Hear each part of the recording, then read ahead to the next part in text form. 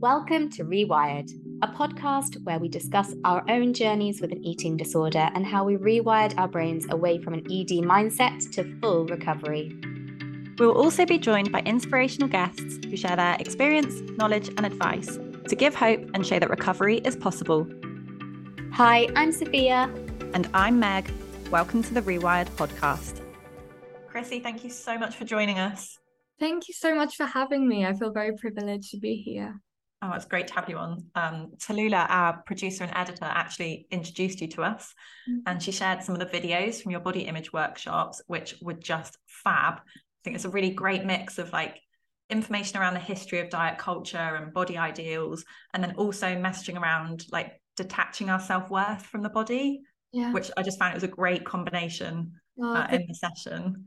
So hopefully we can like dive into some of that today in our chat. Would you be okay to just start by introducing yourself, maybe your own recovery, your own experiences, what made you become interested in body image? Yes, absolutely. So hi, I'm Chrissy. So I've worked as an eating disorder recovery coach for the last, I think 2 and a bit years, 3 years. And before that, so I was in treatment myself for an eating disorder just as 2014 turned into 2015. I mean, when I went into treatment for my assessment, I didn't even know I had an eating disorder. Body hatred I didn't even consider it an abnormality. I just thought, oh, well, this is life. I've always done it. Everyone else does it. Okay, that's just how life is. But so I was in treatment for 2 years and 3-4 months, and it absolutely just blew my mind in the best ways possible. And as I was recovering and getting better and cutting down on treatment, I decided to train as an actor because that had always been my dream. Did that for 3 years. But while I was training, I started going back to the place that I recovered in, and I was covering groups every now and then on recovery and really just trying to give the clients a little bit of hope and to let them know, I've been there. It is possible not just to recover from an eating disorder, but to fully recover from everything. And that really opened my interest in mental health. So then I trained as a coach, worked as an ED recovery coach. And now I'm training as a counselor because I'd like to be a therapist. But my interest in body image absolutely was awakened when I was in treatment. I think that first few weeks of treatment were the most mind-blowing for me because I was essentially taught by my therapist there. They told me, this pain that you're in, this self-hatred, that's not meant to be there. That you weren't born like that. And when I was told this, I just had this moment of, oh my goodness, you mean to tell me that this isn't how life has to be? This isn't how life is meant to be? And it was like all these memories, all of this years of not just body hatred, but unhealthy relationships, feeling guilt all the time, feeling like I'm a bad person, feeling like an outsider, all of this pain that had reverberated through all areas of my life, not just food and body image. I suddenly looked at it all and saw this isn't how it has to be. And then body image especially became such a fascination of mine because I'd hated my body for so long and with such passion, and learning what was underneath that and seeing the commonalities between me and not just people I was in treatment with, but the wider world, how it was just seeped in everywhere. And that's really where my passion started. And I started reading the work of scholars and incredible people who've done all this amazing work. And I was just, the bug bit me at that point. Wow. Yeah, thank you for sharing. That's so true as well, isn't it? How widespread it is. Even recovering from an eating disorder, you're almost recovering into a slightly disordered world. I find sometimes it's almost commonplace. It's normal even, like you said, to hate your body or want to change your body or think there's a body type you should have, that how are you going to aim for that body, that kind of thing. So you're kind of recovering away from an eating disorder into a world that I would say has some disordered views at times. Absolutely. And not just on food and body, but everything. I mean, I can only speak for our Western society. It's the one that I know, but it is a deeply traumatized and unhappy society. There's every form of prejudice. There's so much pressure. There's all these ideals and everything, and people are exhausted. And that absolutely what you said, recovering into a disordered world with food and body image. But I think what I noticed is, yes, absolutely, there's this insidious just body hatred everywhere, but I don't think anyone's likes it. I don't think anyone's really happy with the fact that body hatred is there and there is such a thing as a beauty ideal. And I suppose what I always encourage myself and others to do is, we can create something different, and we don't just have to go along with it because it sucks. And no one deserves to ever be told for any reason you are bad or you're not good enough. So why should we stand for it? Absolutely. Thank you so much for sharing that, Chrissy. And in your workshops, you talk a lot about this, and you talk about the history and the origins of diet culture and how there are so many systems at play in that origins, whether it be the healthcare or the patriarchal or the racial. That was so interesting to me, by the way, learning about that. So could you talk a little bit about that? Because I think that'd be really interesting for our listeners to hear a bit about that. Thank you. Sure. And just to disclaim, everything I'm about to say, this work is not my own. This is not research I've done. This is the work of very talented, clever scholars that came before me. So I would, obviously I'm glad people are listening, but I would really encourage anyone listening to this to go and seek out the original sources of this work, because it's not my own. And you do reference it in your workshops. You do reference a lot of amazing books, so people can go away and learn more if they want to. Absolutely. And I'll reference them here as well. So when I was in my intellectual, reading, studying stage of trying to understand, first of all, why does diet culture exist? And if we want to boil down diet culture, it's fat phobia. That's what it means. Diet culture is the veneration of the thin ideal and the demonization of the fat body. And as I said, it was so normalized to me. Oh, this is just how it is. Being thin is good, being fat is bad. And when I started trying to educate myself, I thought, this is ridiculous. There's no logic behind any of this. It's like saying redheads are good, blonde hair is bad. What idiot came up with that? So I started doing this reading, and I discovered this incredible book by such an amazing scholar called Sabrina Strings. And she wrote a book called Fearing the Black Body. So please go and buy it now. It's amazing. And she literally gives almost a timeline of how the fat phobia, how the thin ideal even became a thing. So I'm just going to briefly mention the main points what I learned from her. So essentially, Sabrina Strings explains in her book and shows that the thin ideal and fat phobia is a product of white supremacy originally. So how she explains what happened was there was a time in America when the newspapers were flooded with headlines saying things like, our women are too thin. This is terrible. How are they going to have healthy, strong, strapping sons? What's going on? So thinness was it was terrifying. It was seen as the decline of a nation.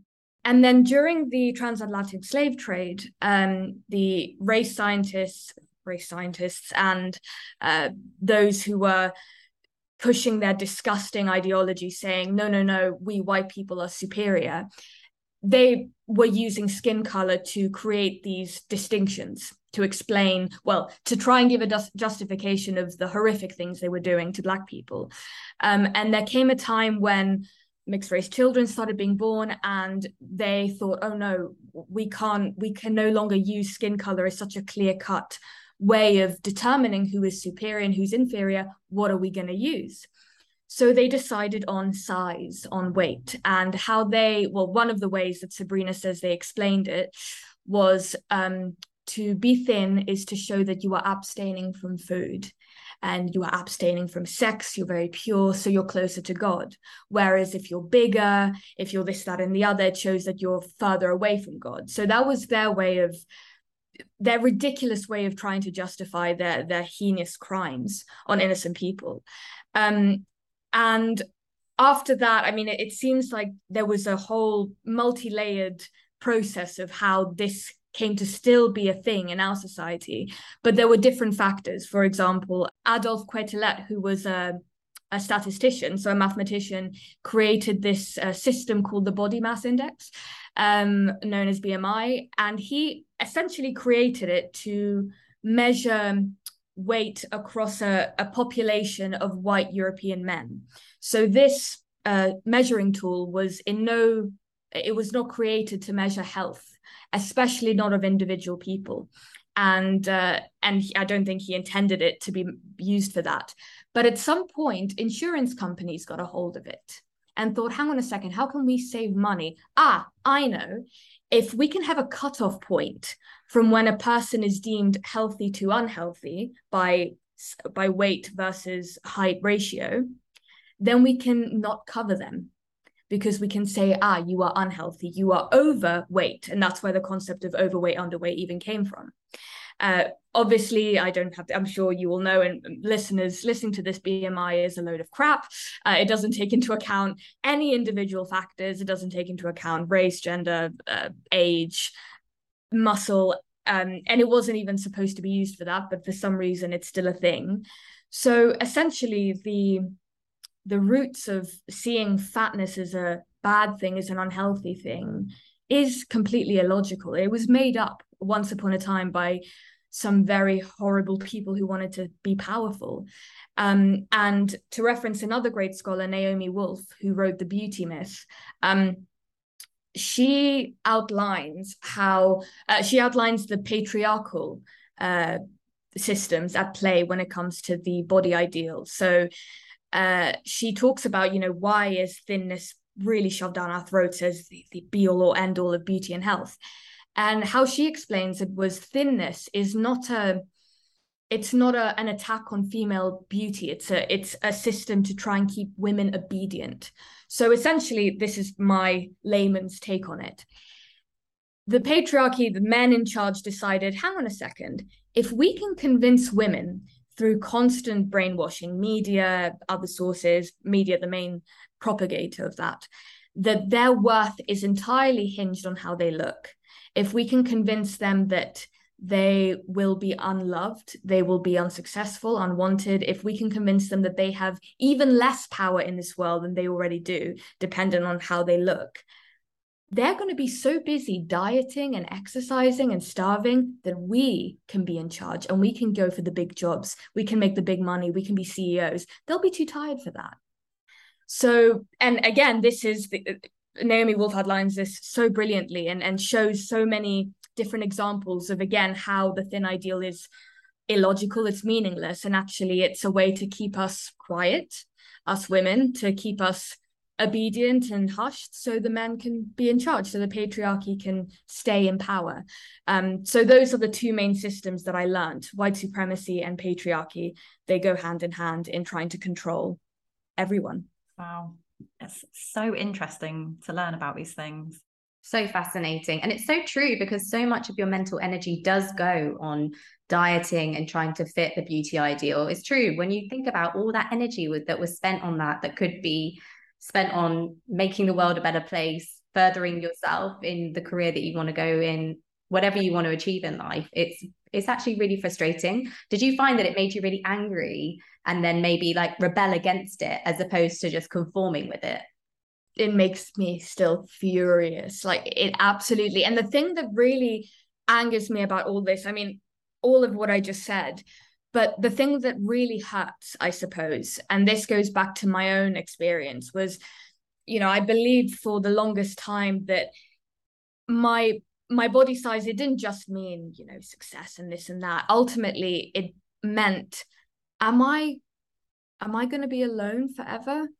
Is anyone going to love me? And that is the thing for me, that there was the pain point. That's what kept me conforming. And part of my anger and my rebellion was realizing, hang on a second, all I've been told, and not just through diet culture, but through my own traumatic things I've been through, was that there is something fundamentally unlovable about me as I am. I'm going to try and prove myself wrong. At the time, I didn't believe it, but I'm going to try and prove myself wrong. And I started noticing people in treatment were loving me. I started making friends. For example, when I went to drama school, I when I started dating and I found my partner, all of these people, I started learning, hang on a second, love is nothing to do with how I look. And I don't love these people for how they look. That's disgusting if I were to say that. And when I really allowed myself to be brave and get in relationship with people, starting with my therapist and then taking baby steps to bring that to the outside world, I really started proving to myself everything we've been taught is wrong. The quality of your life, sadly, in a lot of ways, how you look does affect that. For example, the fact that we live in a racist society, but no one deserves to feel that they fundamentally have to change themselves in order to be lovable and to find people that respect and uphold and honor them as they are, whether they fluctuate in weight, whether they lose their hair, whether they lose their job, whatever it is. So that's the thing that really is what drives me forward with all the other stuff. But yeah, that's the thing that makes me furious and that I think is at the forefront of my work. It's this strong urge to say, no, you do not deserve to feel that you are unlovable unless you tweak something. No one deserves to feel like that. Especially when the thing that we're told to tweak, it's not even tweakable for everybody. It's not attainable, this body ideal. And if it potentially is attainable to you, at what cost? That's not really spoken about, is it? There's just photos and images put on social media and advertising and films, what have you, but you don't hear about the life that exists around that body and the pain taken to get there, the sacrifice, the life sacrifices, the relationship sacrifice, the time, energy, attention, headspace, relationships, personality, everything, if it's even attainable to you. Yes, absolutely. That's the thing. When I think back to when I did look like the ideal, well, as close to the ideal as I could, because I wasn't naturally built like that. My life was a mess. I look at my life now that's filled with people who love me and a job that I love and fun experiences and energy and good health and the ability to eat sugar whenever I want. And would I trade that for a life of nothingness? Of course not. But you're absolutely right. At what cost? That's the thing that isn't shown. The media loves to tell us, look like this, and you'll have this, that, and the other. If you talk to anyone who's really been there and then come out of it, I think you'll learn something very different. Mm-hmm, totally. Yeah. That I used to get it all the time in my recovery, seeing someone and thinking, oh, I'd be so happy if I looked like that. And I'd have to really stop myself and be like, Meg, you wouldn't. Like, how many years of experience do you need to show yourself that restricting food, manipulating your body in any way just does not lead to happiness? Like, quite the opposite. It detracts from every area of your life. Absolutely. But that's partly why eating disorders are such an insidious illness, because they cover all that up so easily. They blanket all of that truth. So I found part of my recovery was really training myself to be like, no, I'm not going to trust you. You're like the bitchy best friend who says, no, I'm your friend, I love you, and then goes and stabs you in the back. Do you feel like that kind of came with time? Like, at first you're almost tricking yourself, it feels like you don't really believe it, but you're trying to tell yourself these things. But then kind of with time and experience, and when you actually realize, oh, my personality is better when I'm not starved, I do have more headspace and attention, I can spend that on things I genuinely enjoy and love, like this brings me more happiness. Do you feel like it was kind of time and repetition and experience that you began to like genuinely believe it? Definitely. I can't imagine anyone who starts recovery or even down the line instantly believes all of this stuff. I mean, if it were that easy, it would have been a lot quicker. But that's the thing. It's constant repetition, doing it over and over again. Fake it till you make it. And also being brave and taking a risk, because it is really scary. And an eating disorder will say, you can't trust any of this. How do you know? How do you know your life won't be worse? But that's where the being brave comes in. Okay, this is really scary, but it can't be any worse than it is now. Like, true, so true.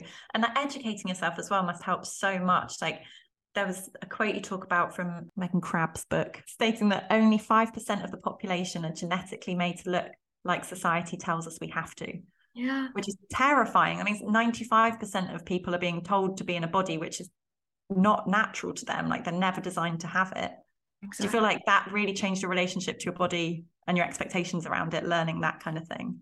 Absolutely. Yeah, I'm trying to remember when I actually first read. I think I read that book. It came out maybe out in my second year of treatment. I can't remember. But when I read that, it was already brewing, I suppose, the idea of, hang on a second, maybe I'm not built to look like, I don't know, whoever.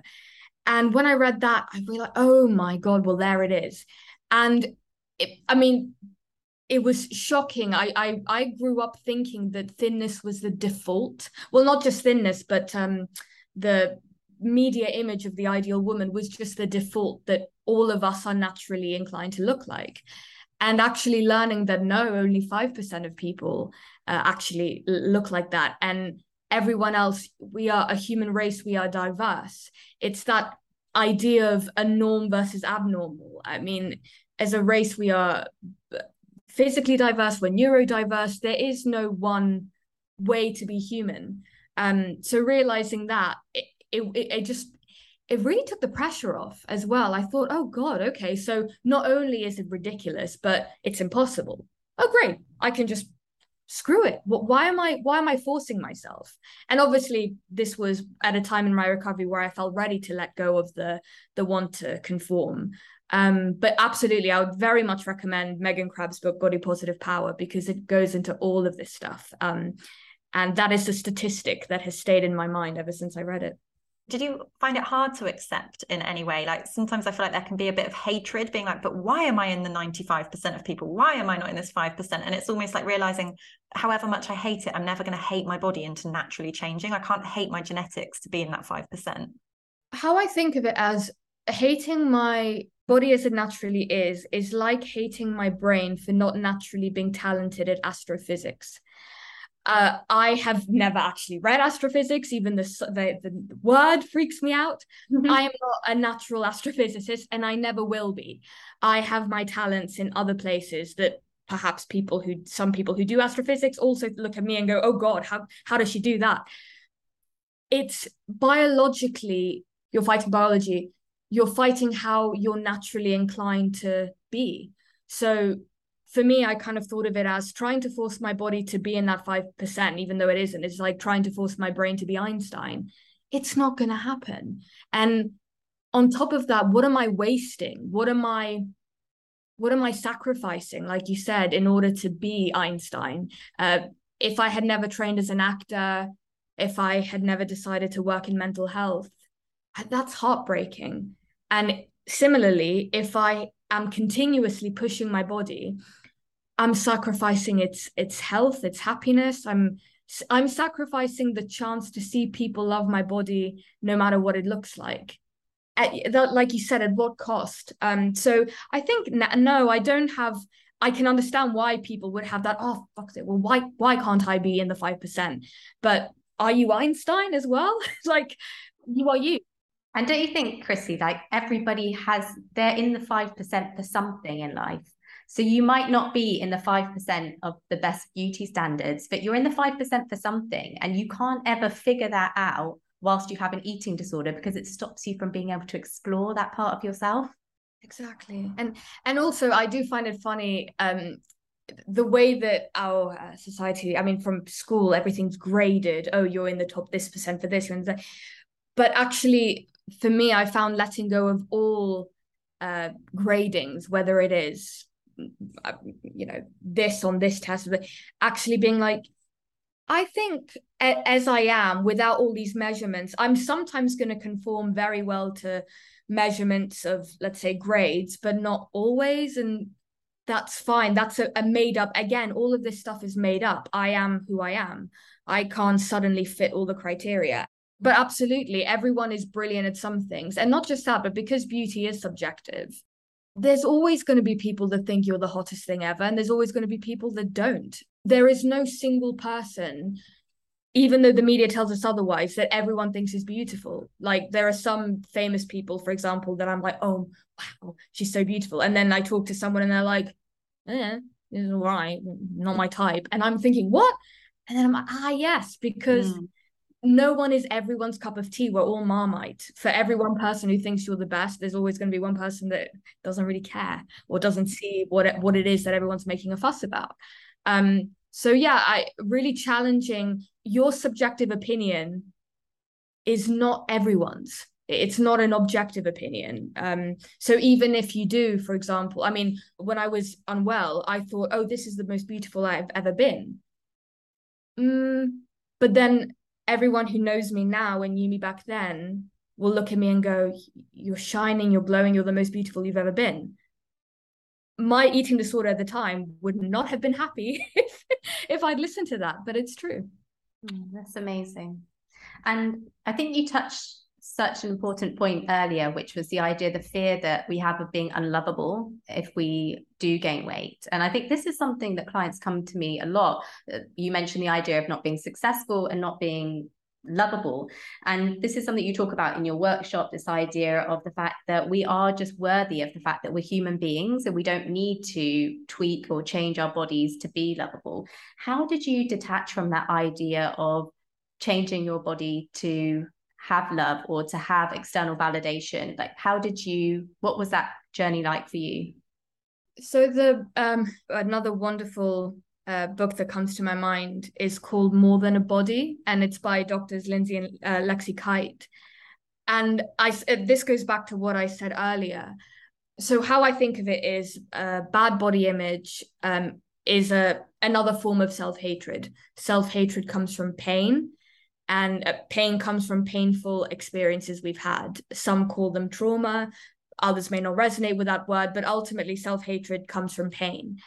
And I experienced pain and painful situations that sadly did leave me with the belief that there was something wrong with me, that other people's bad behavior was a reflection of me. Having experienced body criticism, I thought, oh, well, that must be the reason, for example. And as a huge part of my recovery as a whole was actually learning what makes me lovable just inherently, and realizing that the experiences I'd had that left me feeling otherwise were not a reflection of me. There were other things going on. There were other people who were also hurt, acting out. And I thought about all the people that I genuinely loved, my friends and now my partner. And I thought, why do I love these people genuinely? And realizing it's their sense of humor, it's their values, it's their opinions, it's the connection we have. It's something that I can't really quantify in specific terms, but there's so many things that go into it. Their appearance is probably like the least important thing about them. I mean, obviously, I think my partner's beautiful, but is that why I'm with him? Oh my God, no. I feel quite disgusted thinking about objectifying the people I love by reducing them down to their looks or their grades or their job. And for someone, and I know that many of us have experienced feeling, oh, I'm not lovable because my grades aren't good, or I'm not lovable because of this. That's not love what you're talking about. That's praise. And also it's empty praise. I can be very proud of someone when they say, oh, I got a promotion. Amazing. But is that why I love you? No, that's just an added bonus. Whether it's there or not, great. I mean, great for you, but it doesn't change how I feel about you. So I suppose really seeing what relationship is and what it means, and experiencing being vulnerable with people, then being vulnerable with me, setting boundaries, learning to say no, all of these things, experiencing being respected instead of being objectified or being conditionally, I don't even call it conditional love, conditional praise, conditional false love, really experiencing what genuine love is.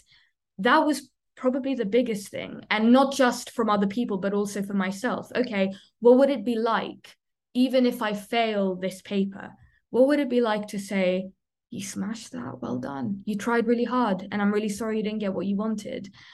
Learning to speak to myself like the guardian angel I had always wanted, for example, or in a parent, or whatever you want to call it, or learning to speak to my inner child with love and compassion. It really was the power, it sounds so cheesy, but the power of what relationship is and what love is, which really made me see, actually, what I'm fearing is happening is based on some very distorted ideas of what love is. Because love is not based on how I look or how much I do or how many times I say yes. It's based on me, a whole human being with flaws, and another human being with flaws, just connecting and working through difficulties together. And that, I mean, yeah, I hope that explains what I'm getting at. Yeah, being messy and human together. Absolutely. So yes, essentially I learned that the view I had of love was in itself distorted, because saying to someone, oh yeah, oh, look at my amazing partner, look at how they look, and then if their looks change, you break up with them, that's not love. That's the problem with conditions, isn't it? Like, you have to keep satisfying that condition to receive that return, whatever it is, the praise. So if it's your grades, for example, then you have to keep getting those good grades, and God forbid if you didn't, then what happens then? Same with your looks. Like, people age, people go through experiences, people's bodies change, people's looks change, people have accidents, people have illnesses. Like, we will change as humans. And so even if you did receive this, oh great, I'm loved, it feels like, for my looks, or I'm conditionally praised for my looks, then you're fearful of, and now what happens if they change? Or now I have to keep satisfying this criteria and keep whatever behavior up it is to look like this, or I will lose that conditional return that I'm getting. Exactly. And that in a way is, well, it is how eating disorders work as well. They only praise you if you keep satisfying them. But exactly, that isn't love. And I suppose I thought to myself, if I could go back and speak to myself when I first started recovery, like I would say, you've been trying so hard to be loved for so many years, and I'm so sorry you haven't had it. But what would it be like to give up trying and just have the people that really are able to love you just for who you are? What would it be like to just be you? And anyone who cannot give their heart to you, they don't really have a place in your life, or at least not a central place. So for me, you could say giving up an eating disorder and all of these ideals, it wasn't just saying, screw the system. It was also saying, I'm going to prove to myself the one thing I was never taught, that I don't have to try to be loved. That's it. That's so powerful. It's so powerful. Chrissy, did you do some activity? Like, I can imagine that was such a long journey to get to that place. Did you do an activity on a regular, consistent basis to get you to there? Like, sort of like a dialoguing back and forth between kind of like your eating disorder self and kind of like that guardian angel part of you? Or was it like repeating the messaging over and over, or like a mantras? Or was it a combination? It was definitely a combination. So, I mean, I was lucky enough to be in treatment. So having a therapist, having a nutritional therapist. So I was able, like, it was holistic. So the food stuff I could work on with someone who really understood and could help me challenge the eating disorder symptoms, someone that I could get into relationship with and learn to trust, obviously other people around me. And then as I started going out into the outside world, so for example, drama school, testing out the things I was learning. So for example, I'd never been in a relationship where I could say no. And at the time of my life, if I did, it would absolutely blow up. And actually letting those relationships go, because I realized, hang on, I deserve better. And this is actually very scary. And again, making space for people who genuinely respected me and being able to practice things like boundaries. It was a whole combination of, yes, the symptom stuff absolutely dealt with head on, and therapy and building relationships. And like you said, what I was doing in my outside life. So for example, there was a stage in my recovery where I made little books for myself. So let's say I was about to do a food challenge I was really scared of. I'd have a little book. On one hand, I had the truth that I learned from my nutritional therapist. And then on the other side, it was the eating disorder voice. So being able to challenge that head on. I read so many books, also listening to podcasts, listening to audiobooks if I didn't have the energy to sit down and read. Who I was following in social media, such a huge part of it. Only following the same people over again just further entrenches the already distorted and unhelpful values. But what I call diversifying my beauty feed. So following people of all shapes and sizes, all races, all ages, all genders, all abilities, and really training myself to see everyone as beautiful. Obviously, you're not going to find every single person, but training yourself to see the beauty in everything. starting to practice that when I was outside, really learning to challenge that in all areas of my life. But there were many things, many different parts of it, but professional help, good therapy, nutritional therapy was the bedrock, I suppose. And also feeding in those messages I was trying to learn in all areas of my life, whether it was through literature or through what I was seeing on social media, making my world a safe space for me, journaling, writing letters back and forth to myself, the kind of people I was engaging with, being able to recognize, hang on, I'm not very happy in this relationship. What do I need to do? So it was a whole combination of things. And that's the thing, there is no right or wrong way to recover. It's what is not just what is available to you, but what are all the resources that you can get, the free resources, the free groups, the whatever it is, the people that give free content that are genuinely rooting for you, those things. Yeah, the social media accounts that fill you up rather than leave you comparing or feeling like, oh, why don't I, this, that, and the other. Absolutely. Yeah. I can almost hear like niggles of people's thoughts. And I wonder if during your treatment, did you have a fear of, but what if I'm not lovable? Like, what if it is my body that has to be right? What if it is my grades? What if it is, like if you haven't dipped your toe in that water of I'll recover to find out, that might feel quite scary. Yeah. I suppose this might not work for everyone, but how I thought of it was I have lived with that exact mindset for 20 years. And it's been, can I swear? Yeah. It's utter shit. It hurts. What hurts is that I have believed this for 20 years. I'm just going to try something different. And just to see what happens. Because I know what it's like to already think I'm unlovable. So what if I just try to entertain the possibility of something different and play around with it? Again, I'm not going to believe it right away. So I'm just going to experiment. Okay, what if my lovability wasn't dependent on this, that, and the other? What if everything I've learned is wrong? And that's actually very threatening. Like, what if everything I've learned is, what if the core beliefs I have about myself are wrong? But also looking around at other people who've survived and knowing that they've had the same self-hatred, maybe not in the exact same way or for the same reasons, but they have that same self-hatred. That's what binds us all as survivors. We've all known what it's like to hate ourselves. And if you can look at all those people and have gone, well, obviously they were wrong, they're amazing. Why should you be any different? Why are you the one person in the world that happens to be different? Yeah, love that.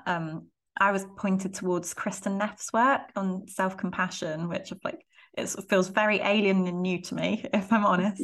Yeah. But she talks about I think you're inherently good, like because you're a human, that's it. That's all you need. It's not that you need to have done this, done that to be good. Like you are a good person just because you're a human and you're here. Yeah.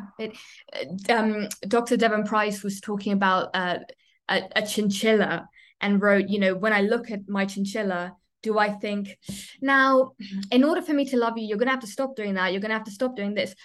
We love our animals so unconditionally, like even when they scratch up the furniture or bite or whatever it is they do. Why should that be different for human beings? Again, it's brainwashing. It's how we've been trained to think. Again, we weren't born doing that. No baby is born thinking, ugh. Babies love playing with their bodies and biting their toes and this, that, and the other. So yes, I think if I wanted to intellectualize it, being like, okay, I may believe all of this now, but I have learned, my brain has been trained to think like this. So maybe I can retrain it to think things that don't hurt so badly, because this is unbearable right now, hating myself the way I do. And again, that trying, well, what if I could play around with it? Trusting the process. Absolutely.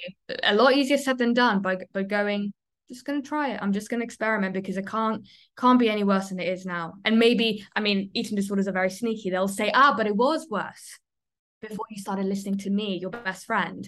But what they're basically saying was, you already hated yourself, but I gave you a way to believe that you're doing something about it, but you're not. All I'm doing is making you hate yourself even more. But I'm doing it in a very sneaky way by giving you rewards every now and then. But it's the same thing. Eating disorders are bullies. It's like just an abusive person. I treat you like crap, then I make you feel good. I treat you like crap. It's never going to end. That's not love. Like you said, it's conditional. Mm-hmm. Amazing. Thank you. And actually, I wanted to go back to something you said when we were talking about the thing of why can't I look like the 5% or whatever. Thinking about the notion of health.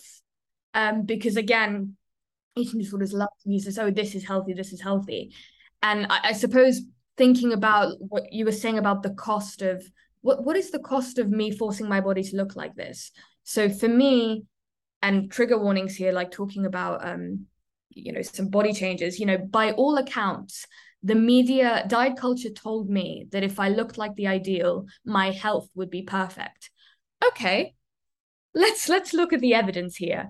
When I was working on getting myself to look like that, I lost my period. My body started shutting down. I was terrified of food. I had only unhealthy relationships. I didn't have energy to do anything. I didn't even have the energy to be in relationship with anyone.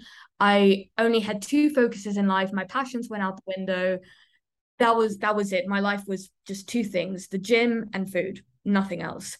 There was no laughter, there was no joy, there was no genuine connection, there was no just having fun with your mates. Now, I don't look like that anymore. Okay, so what's my health like now? And I'm not just talking about my blood levels being great. Yes, my physical health might be the best it's been, but that's also to do with privilege. I'm a cis white woman. I have access to healthcare, but my relationships are the healthiest they've ever been. I'm resting when I need to. When I'm sick, I look after myself. I'm following passions that I care about. I'm doing things I care about. That sounds a hell of a lot healthier to me than what was going on before. Now my body has the nutrients it needs to do everything it needs to do, and some more than that, have the energy to do all the stuff I want to do. And when it runs out, okay, rest time. Okay, chill time. How on earth you could say that situation A is healthier than situation B? Again, completely illogical. So again, everything that diet culture teaches us, it is just not true. It's a complete lie. And there's many stories like mine that will prove the same thing over and over again. Your body works its own way. Actually treating it with care, giving it what it needs, it's going to be healthier than it's ever going to be if you're trying to shrink it down. Mm-hmm. Yeah. And then there's that, oh, but it's different for me, I'm different, but we're all biologically human. Like, we're talking about biology, we're not talking about you as a good, bad, your body is good or bad, whatever. It is just a biological body, and that's the impact of restricting food on it.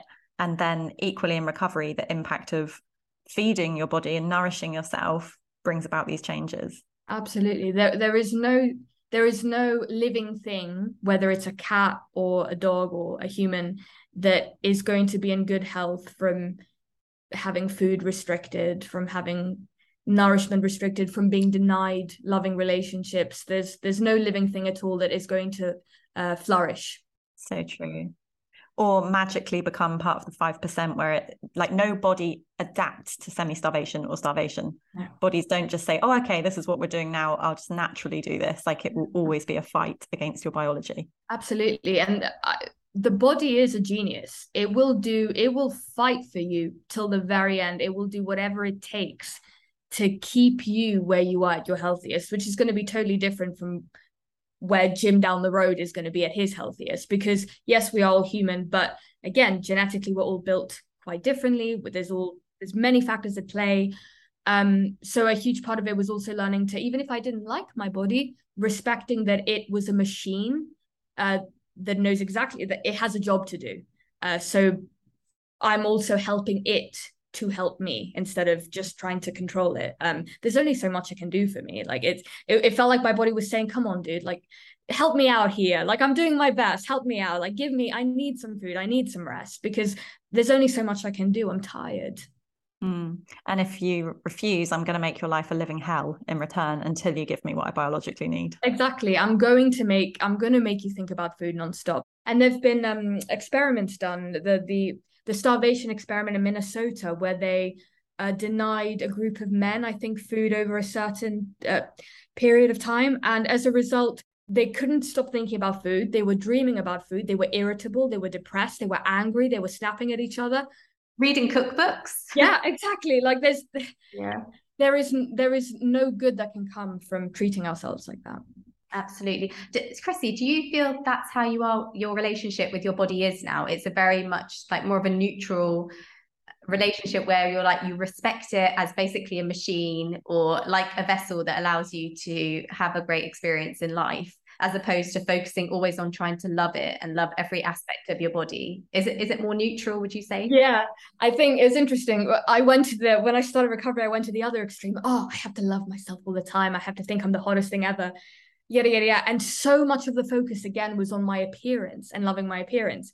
But now I would say it is a lot more neutral. Like if, for example, like, yes, of course, I love, dressing up in ways that, in things that I love and doing my makeup. And sometimes, of course, I'll have moments of like, oh, I feel really beautiful. Okay, but that's been and done. That's one moment.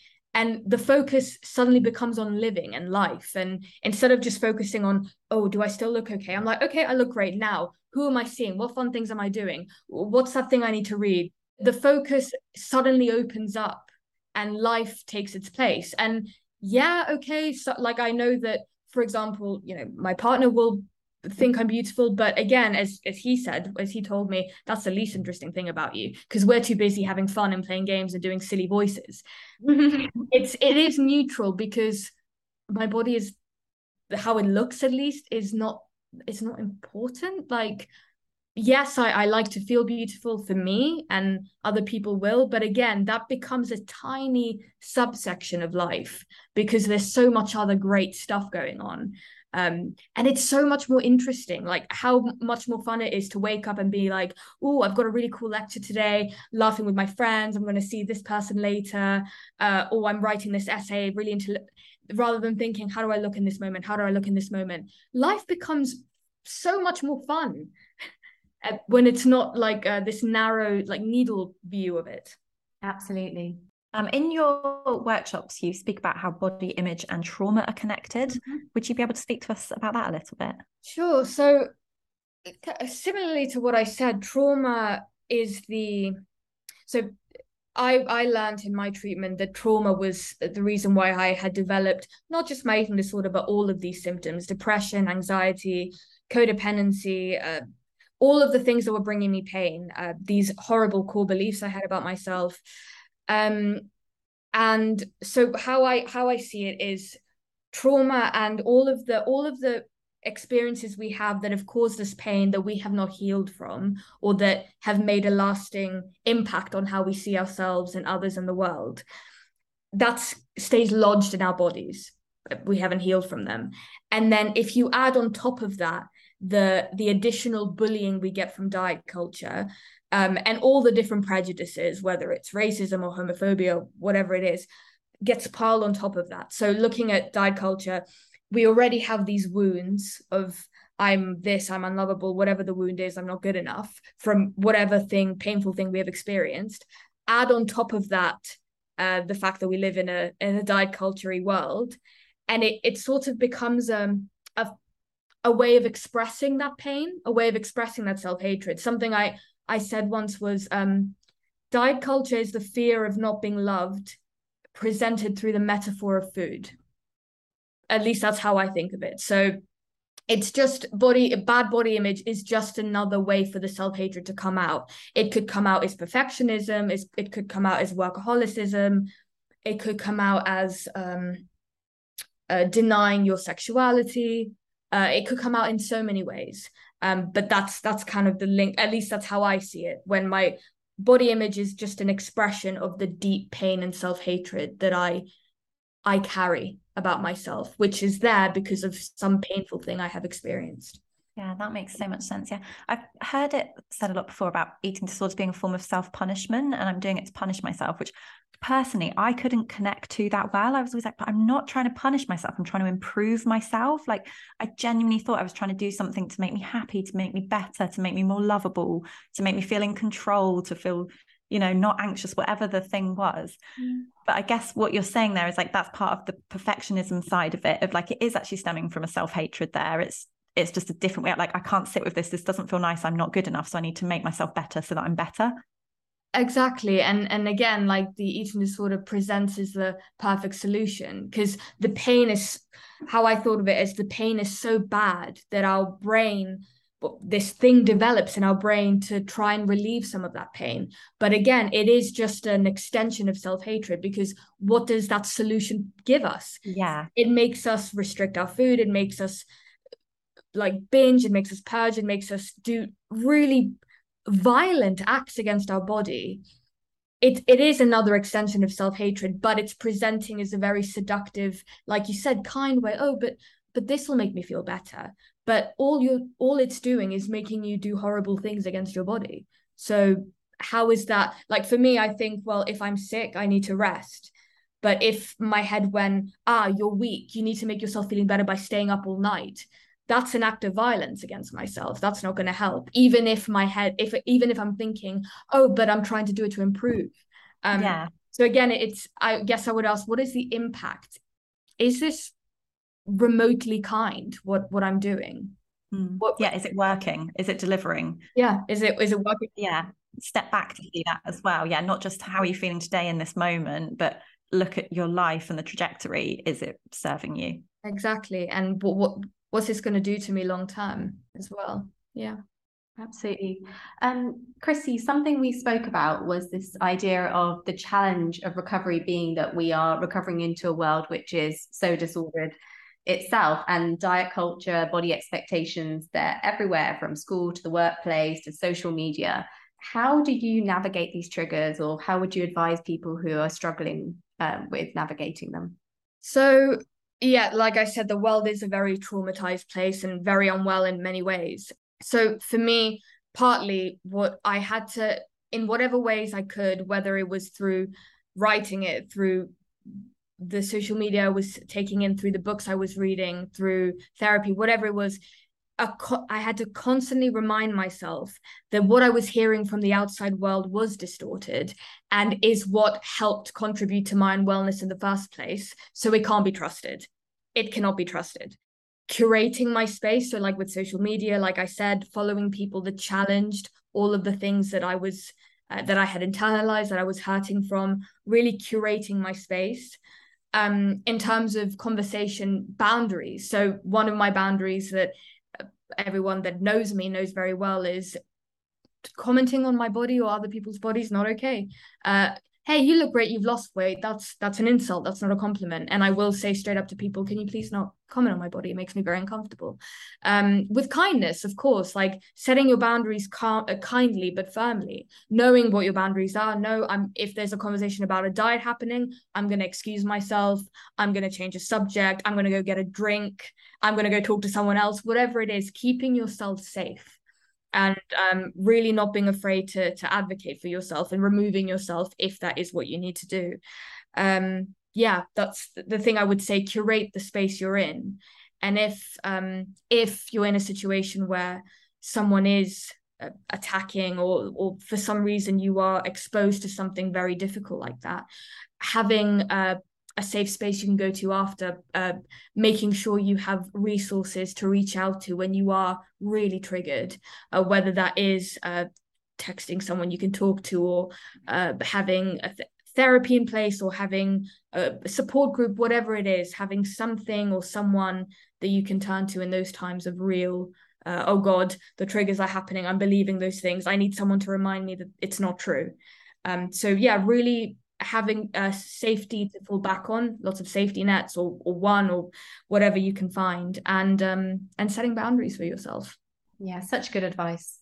Do you have any advice around how to use social media as well in a fulfilling and uplifting way? You talked about curating your space. So how would people do that? How would people find accounts that are particularly helpful to them? Or is it a lot about reflecting about how it makes you feel personally after you're using social media? A lot of self-honesty and a combination of those things, I would say. I found, so basically, first of all, unfollow anyone who, when you look at their account, leaves you feeling like crap in any way. just unfollow or mute. Whatever you do, get yourself out of there. It's dangerous. It is. And then you can start with maybe 1 or 2 accounts. Like obviously there's the well-known ones like Megan Crab's account and things like that. And maybe looking at who they're following and accounts that they mutually respect and uphold, and starting to build a little community for yourself that you can look at. But yes, number 1, unfollow anyone that leaves you feeling rubbish in whatever way. And something that can take a while, and don't beat yourself up. There's sometimes you don't realize until months, oh God, actually, that really does affect me. So being compassionate with yourself, we don't often realize how something affects us until post reflection. Hindsight is a great thing. But yeah, really starting to, and just giving yourself permission to unfollow anyone anytime you want, anytime it's uncomfortable or anytime something affects you, and just following those who do feel good to look at, what feels really empowering, what feels really comforting, what really inspires me. And it doesn't obviously just have to be eating disorder recovery stuff, anything. But yeah, if it feels good, it's for a reason. If it triggers you, it feels shit, it's a sign. Get out. Yeah. Social media can be either way, can't it? It can be something so positive or it can be something so negative. So you just have to be really conscious of that. And even taking like a bit of a social media break and seeing how that makes you feel is also a good exercise to do. Absolutely. And like what amazing things can you do instead of it? Are there some documentaries that you've always wanted to see and have never had the time? Yeah, exactly. It's going to be whatever's right for you. If something doesn't feel good, that's a signal of something. I know on Instagram, when you follow people, after you've clicked follow, it comes up with other recommended accounts just above or below that. Like if you like this, you might also like this kind of thing. And even if there's someone that you love, if you unfollowed them and followed them again, it would do the same sort of thing. It would come up with a list of other people that are similar kind of accounts. Amazing. I was going to ask, where would someone start if they wanted to develop a better relationship with their body and self as a whole? I would say, because I'm not an expert, but from personal experience, seeking out professional support, I would say would be number 1 step. And seeking out books and any kind of either free resources or things like books or anything that you can get your hands on. But I would say I would always advocate for professional help. And with that, don't be afraid to shop around. There's many professionals out there, and you're not going to click with all of them. So finding someone that you feel comfortable with, and someone that, for example, specializes in eating disorders or works in an anti-diet health at every size modality, I would say could be some first steps. And in terms of resources, you mentioned lots of amazing books, which we will put in the show notes, right, Meg? We'll list all of those. Is there any that you wanted to add, or think you've covered a lot of good ones? I would also add Eating in the Light of the Moon by Dr. Anita Johnston. I was given that in my first year of treatment, and it's a beautiful book. There's a book called Lovability by, I think it's Dr. Robert Holden. And there's a book called I Heart Me by Dr. Hamilton. I can't remember his first name. But those books as well, like they meant a lot to me in my journey. I'm trying to think. The Body Is Not an Apology by Sonia Renee Taylor. Beautiful book. Oh, there's so many. Chrissy, you're so well read. Yeah, this is amazing. I'm envious. Oh no, honestly, like audiobooks. Yes. Impossible to get through anything. If you're into poetry, Tanya Markle, who goes by her pen name Thug Unicorn, she's on Instagram, and she's got 2 gorgeous books called The She Book and The She Book 2. That is just the most beautiful poetry about healing and empowerment and womanhood. So would highly recommend those. I love poetry. Definitely will check that out. Thank you. So Chrissy, thank you so much for joining us. This has been so nice talking to you. I'm just wondering where people can find you. Sure. So Instagram, I would say, is the main one. I'm Chrissy_Shroomy. I used to post regularly, now not so much, but I try to only put out things that I in that moment feel very passionate about. So it's all mental, not just body image, but all kinds of mental health related things. But you've got a lot of fab stuff already saved on there as well. So it's really I do have quite a few videos, yeah. Yeah, they're brilliant, definitely. And what about the workshops, the body image workshops that we've been referencing? Yeah, so if you would like to hire me to give my workshop on body image, you can reach out to me on Instagram. I also do have a website, which is youareenoughcoaching.co.uk. So if you would like to have a conversation about me doing a workshop, please reach out. I'd love to hear from you. That's fabulous. I really enjoyed watching your workshop video. I thought it was brilliant. It was so informative. It was brilliant. Oh, thank you so much. Chrissy, thank you for coming on the podcast. Really, really appreciate it. I think it's going to help the listeners so much.